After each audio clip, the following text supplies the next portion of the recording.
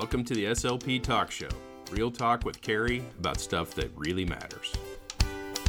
Hey, it's Carrie, your fast-talking, speech therapy-loving host. While you are driving, cleaning, exercising, or whatever it is you do while listening to podcasts, I'm going to be chatting about pediatric speech therapy stuff. But I don't want our time together to feel like work or be boring. You already work enough, and you already have enough boring stuff to do in your life. So let's get going and have some fun.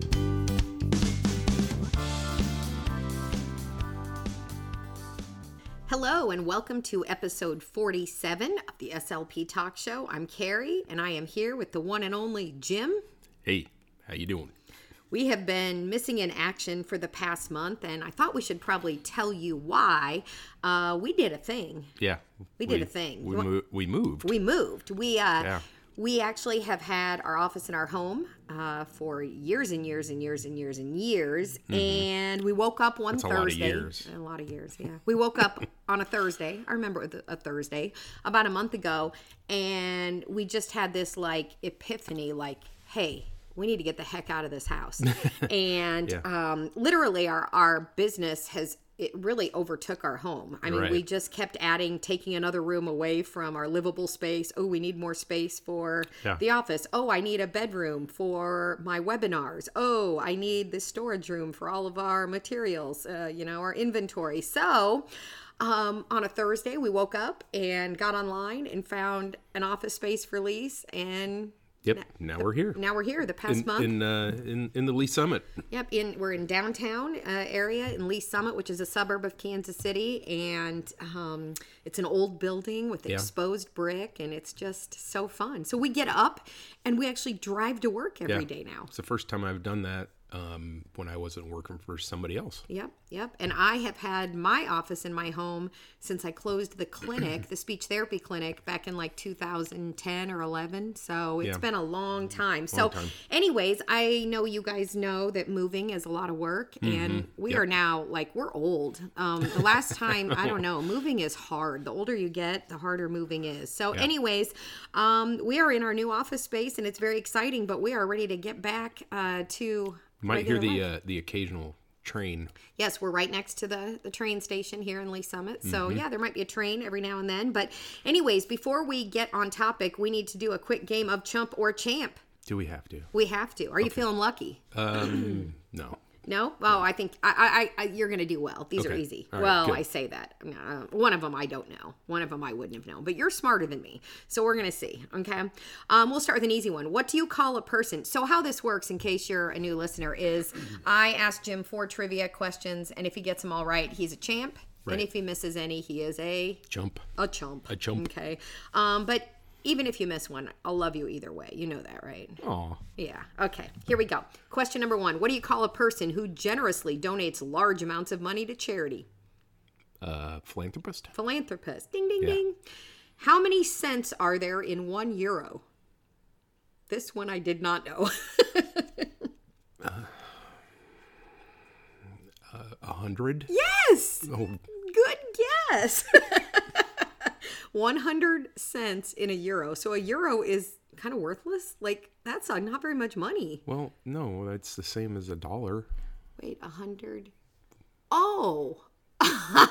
See, this is why I am a perpetual chump. Yes, I get it now. Oh, I was thinking there were 100 pennies in €1. Well, I mean, that's what a cent is, right? I don't know. Okay, let's move on. Who broke the world record in the 100-meter dash with a time of 9.58 seconds in Berlin in 2009? Oh, that would be Jesse Owens. Nope, 2009. Oh, 2009. In Berlin? Yes. Okay, I was thinking 1936. Wow. I said 2009. My brain stopped when you got to Berlin, and it just went back. So what's the answer? 2009. Usain Bolt. Yes. And the last question for the championship. What color is the precious stone sapphire? Oh, no.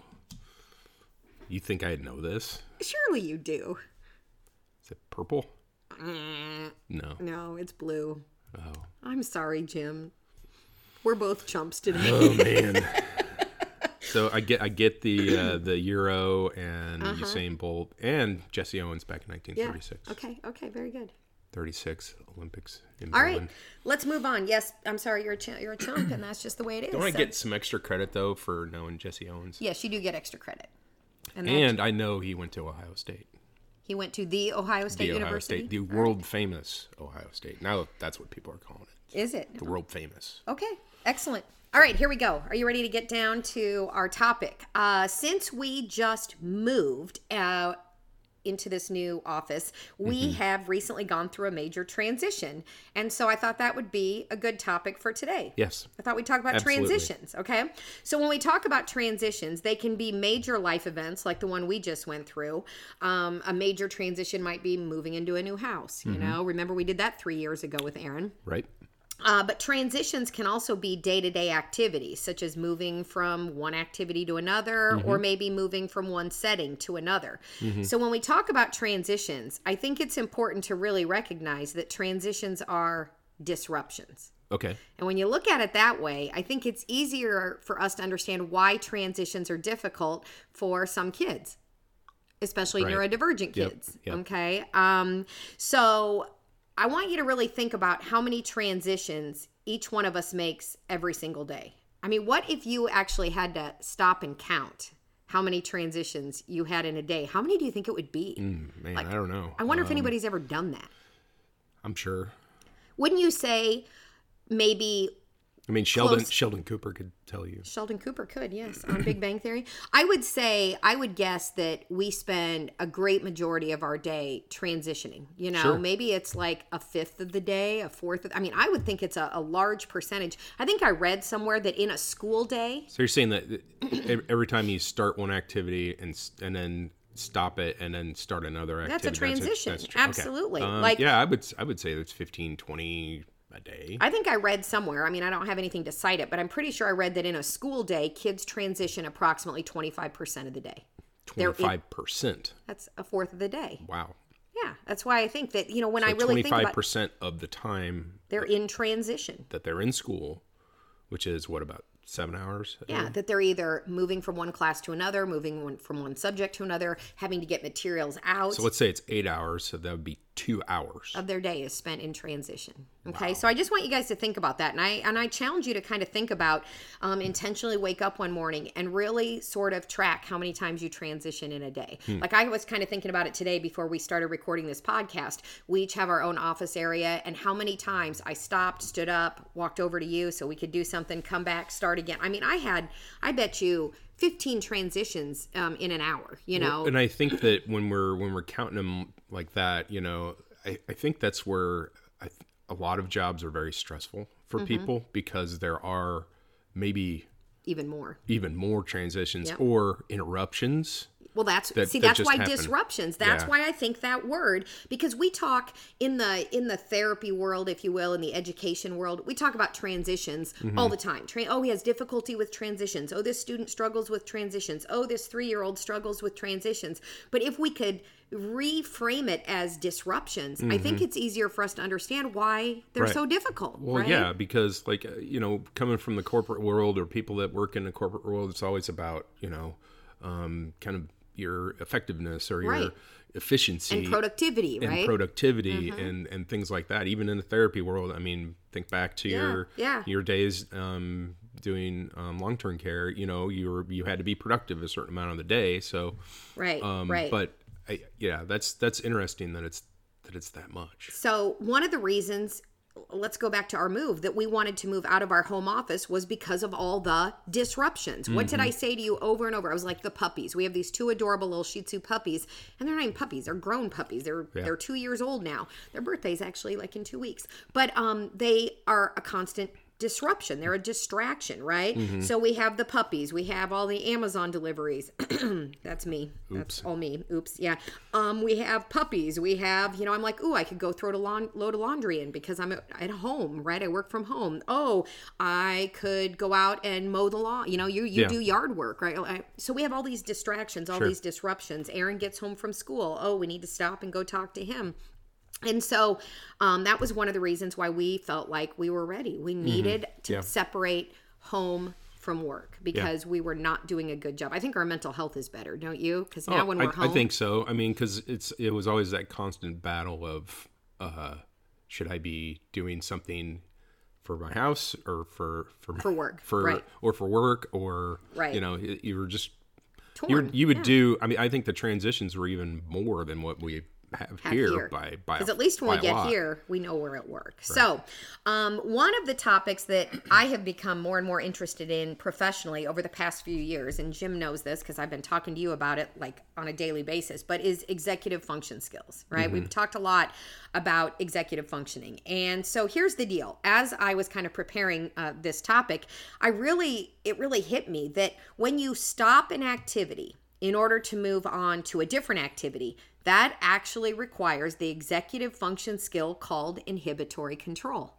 So it's actually, I've just got to really thinking, oh my gosh, I think one of the reasons transitions are so hard is because it really is about executive functioning. So there's a skill that you have to develop in your brain that... Right, in the prefrontal cortex, and it's called inhibitory control. Well, then think about this. Once your nervous system has stopped the previous activity, now what you have to do is initiate a new activity, and guess what?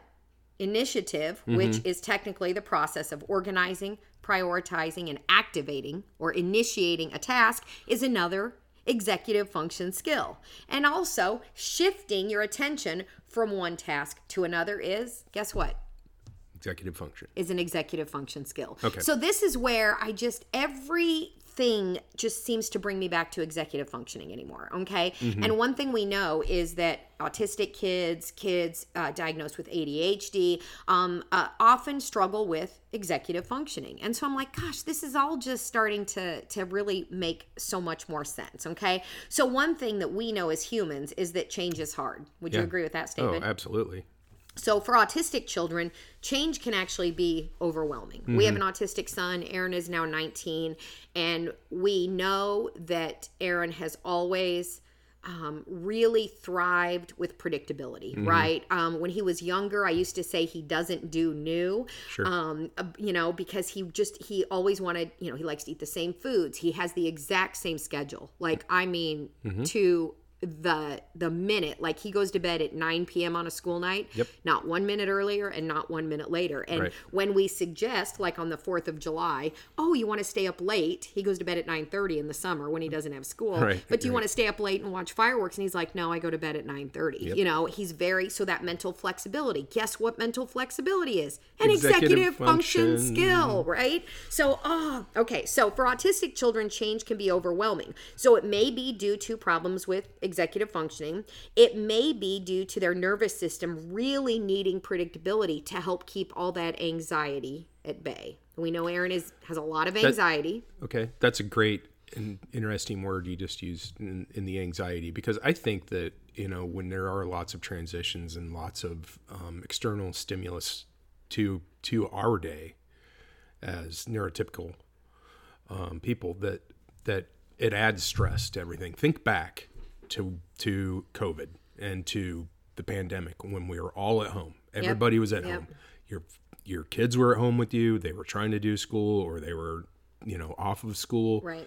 There was all these things that added to the anxiety, the stress, the whole thing. Not knowing, right? Yeah. Not knowing, not making and then life... not knowing what was happening in the world. Or if it was going to get better, or if there was going to be any cures or anything like that. I mean, that was a very stressful time. And it caused a lot of anxiety for everybody. Yeah. So, the stress, all that's born out of. Absolutely.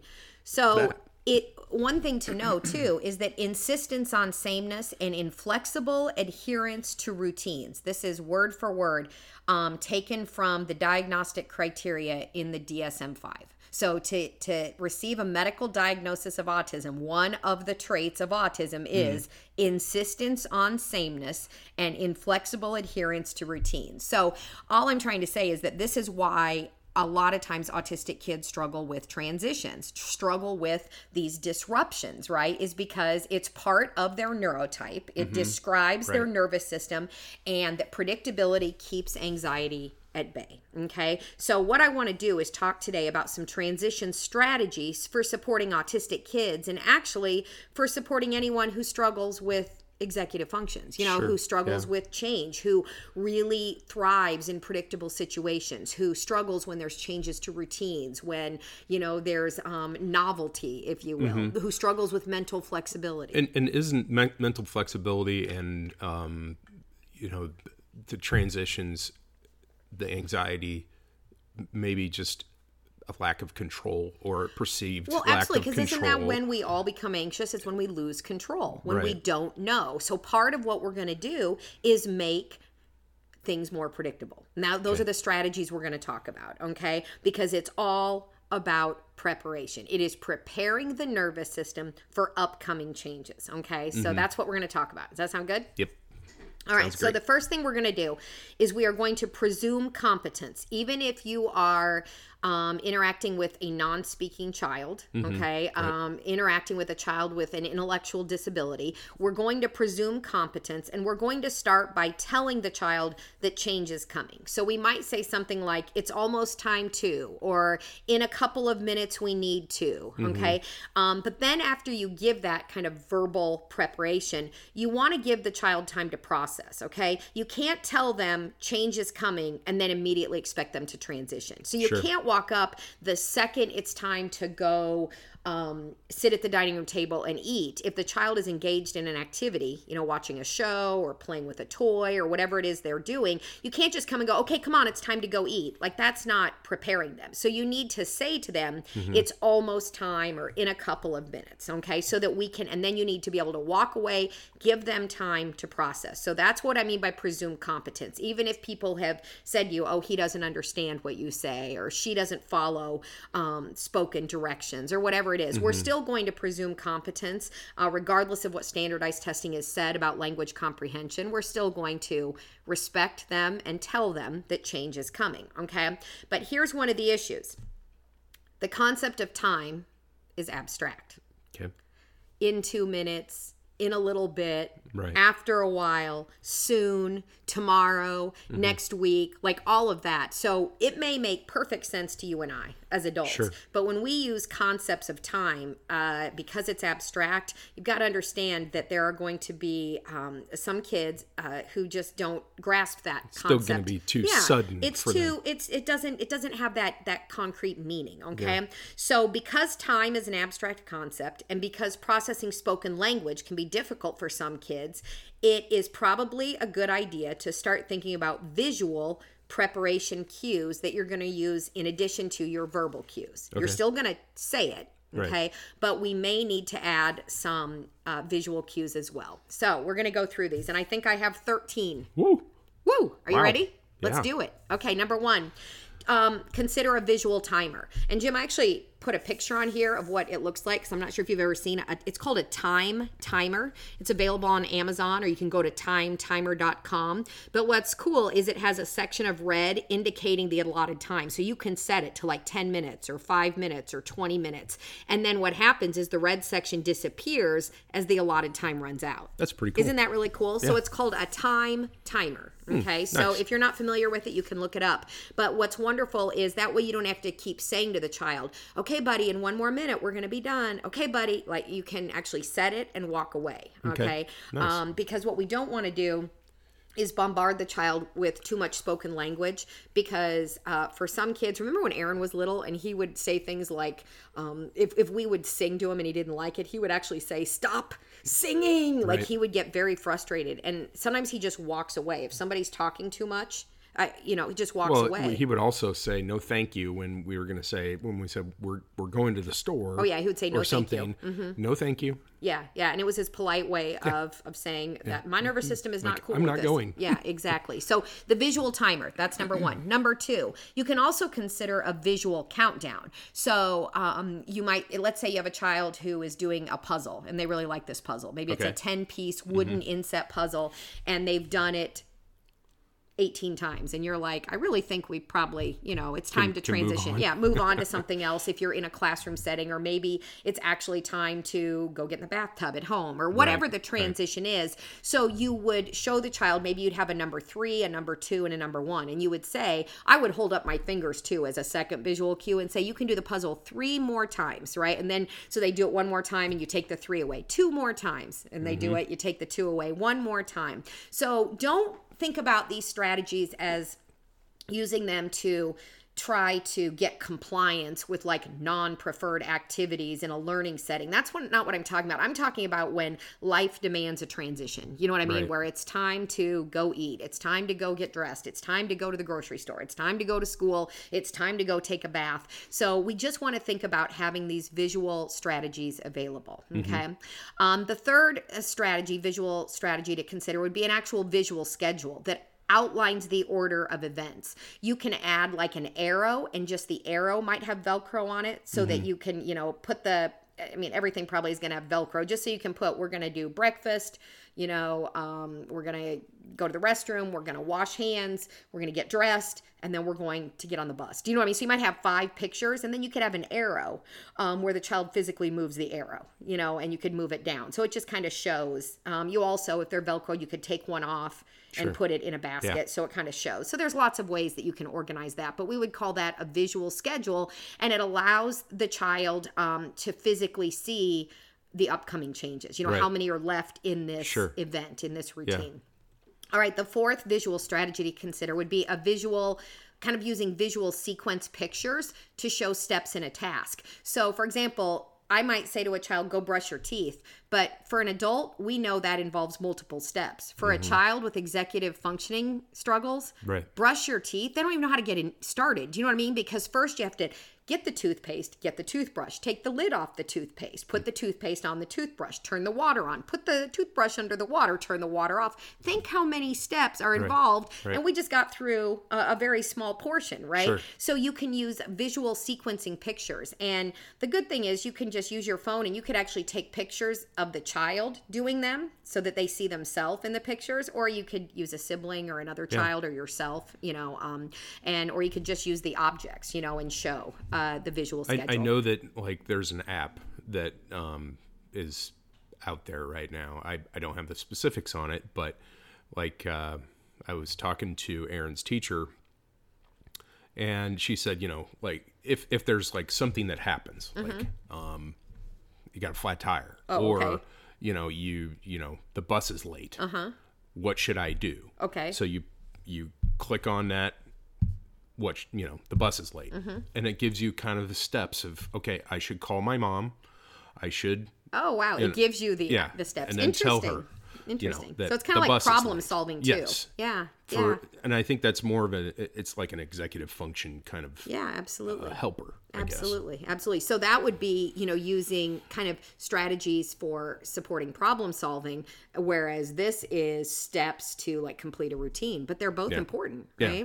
All right, number 5. We know at our house how important calendars are, right? Yep, so once the child understands what a calendar is, understands that it's projection into the future, you can also look back into the past, a calendar is really helpful for one-time events that are different from everyday routines. So like Aaron has his dentist appointment on the calendar, even though he just went, it's in 6 months. He wants us to write it on. So I always have to buy the next year's calendar pretty early, as soon as they come out, because he wants those things written on there. Like, when is the next doctor appointment? Tonight, we're actually going to the alpaca farm, and that's something new, something different. And so we've talked about it over and over. It's on the calendar. So what Aaron has done his whole life is gone to the calendar to check out things. Oh, when are we going? Or when is this, when's my haircut? I mean, he's been talking about the puppies going to the groomer, and we had to cancel because, there were things that happened and we had to reschedule, and he gets very concerned about that.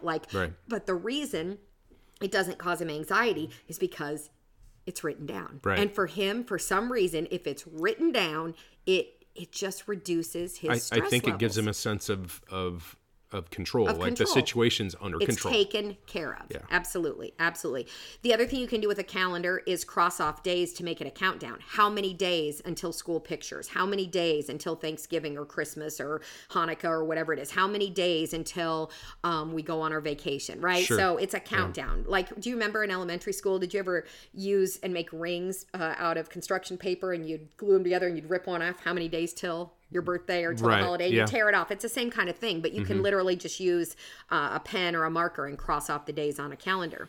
The other thing that Aaron has taught us about is the use of perpetual calendars. Right. Aaron has at least 3 perpetual calendars going at all time in his room. So he has one for how many days until whatever the next major holiday is. But then he has another one for how many days till the next second major holiday. And then one for how many days until the third major holiday. Yeah, so he has like Christmas next, and then he has like Easter after that. Or New Year's, Valentine's Day. He's got them all. And his world, see, one of the things too, I'm telling you, I just learned so much. Aaron has taught us so much. So hyperlexia is when a child reads before it is developmentally expected, okay? Right.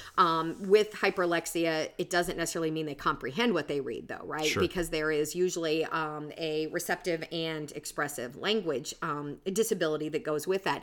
But the other thing I've learned recently is that Aaron also has hypernumeracy, and that is an intense interest in dates, in numbers, and we know Aaron has always had a fascination with how many days or what date are things. You know, he knows what year movies come out. Every Pixar and Disney movie was released in order, and he knows also who voiced all of the main characters. Like his amount of trivial knowledge. I know, it's crazy. Oh, if we could just get that kid to go to trivia with us, I don't know if we would ever lose. Okay, he's that way now with music too. Oh my gosh, he is when this album came out. What songs were on the album? Yep. You know, how many minutes the songs are. And man, I'm telling you, his music interest, he's Metallica. Yeah, he's definitely into the metal. The heavy metal, yeah. So he rocks our house. Yes, definitely. Okay, so the calendar, right? And different types of calendars. Another thing you can do as kind of, maybe not so much a calendar, but another visual would be if you're going to go somewhere, like when we go to this alpaca farm tonight, if Aaron had anxiety about it, I could get online and show him pictures. I could go to their website, right? If you're going to go to a new theater that maybe you've never been to watch the new Trolls movie, maybe you could get online and show the child. That's what's so awesome about living in the digital age is you can get online and find pictures or videos of Disney World, of the zoo, of the restaurant you're going to go to. And so that just, again, helps with preparation. Well, think about the last Iowa football game we went to. I got online and I could see the view from my seat. Yeah, absolutely. So you knew they were going to be good seats. I'll take those, it's amazing. You know? It's amazing what you can do now, okay? And so you can use technology to help prepare nervous systems for upcoming change. All right, number 6.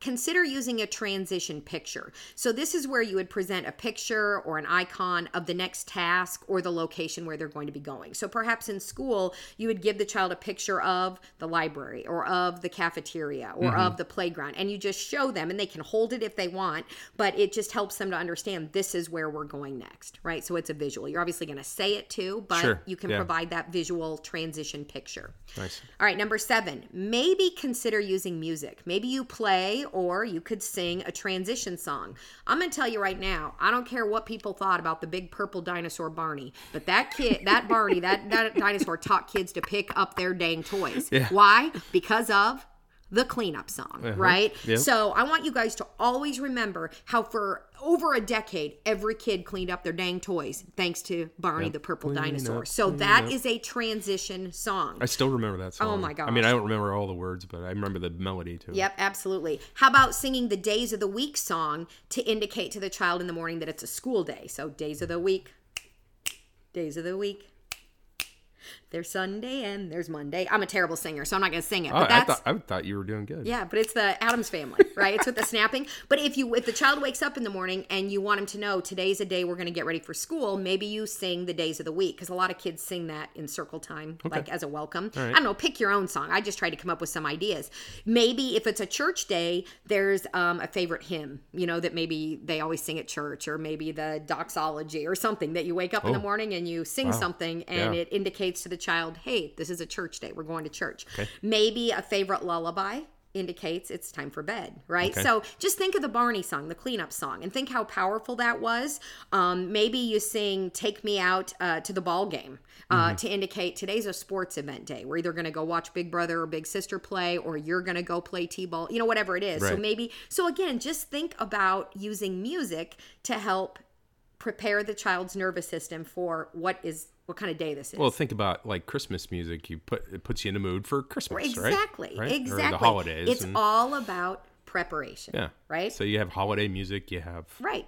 Absolutely. You have church music, you have music you sing yeah. at school, right? Yep. So think about that. All right, number 8. For kids who can read, really think about offering written cues. Okay, literally write it down in a word format. For kids who can read, that can be, you don't need to bother with all the pictures. For some kids, that's really helpful. Bullet points. But yeah, bullet points. Think about that. Make a list of these are the 5 things we're going to do today. Okay. And if they can tell time, like for Aaron, who can tell time now, and we could literally write out a list of these are the things you need to do. I'm a list guy. Yes. Bullet Lists, points are like very helpful for younger kids. In my wheelhouse. For younger kids who, like Aaron, always had a deep interest in letters, in spelling words. So think about using like refrigerator magnet letters, or using the Scrabble or the Bananagram tiles. Like you don't have to just use a pen and paper. You can write it out in more interesting ways.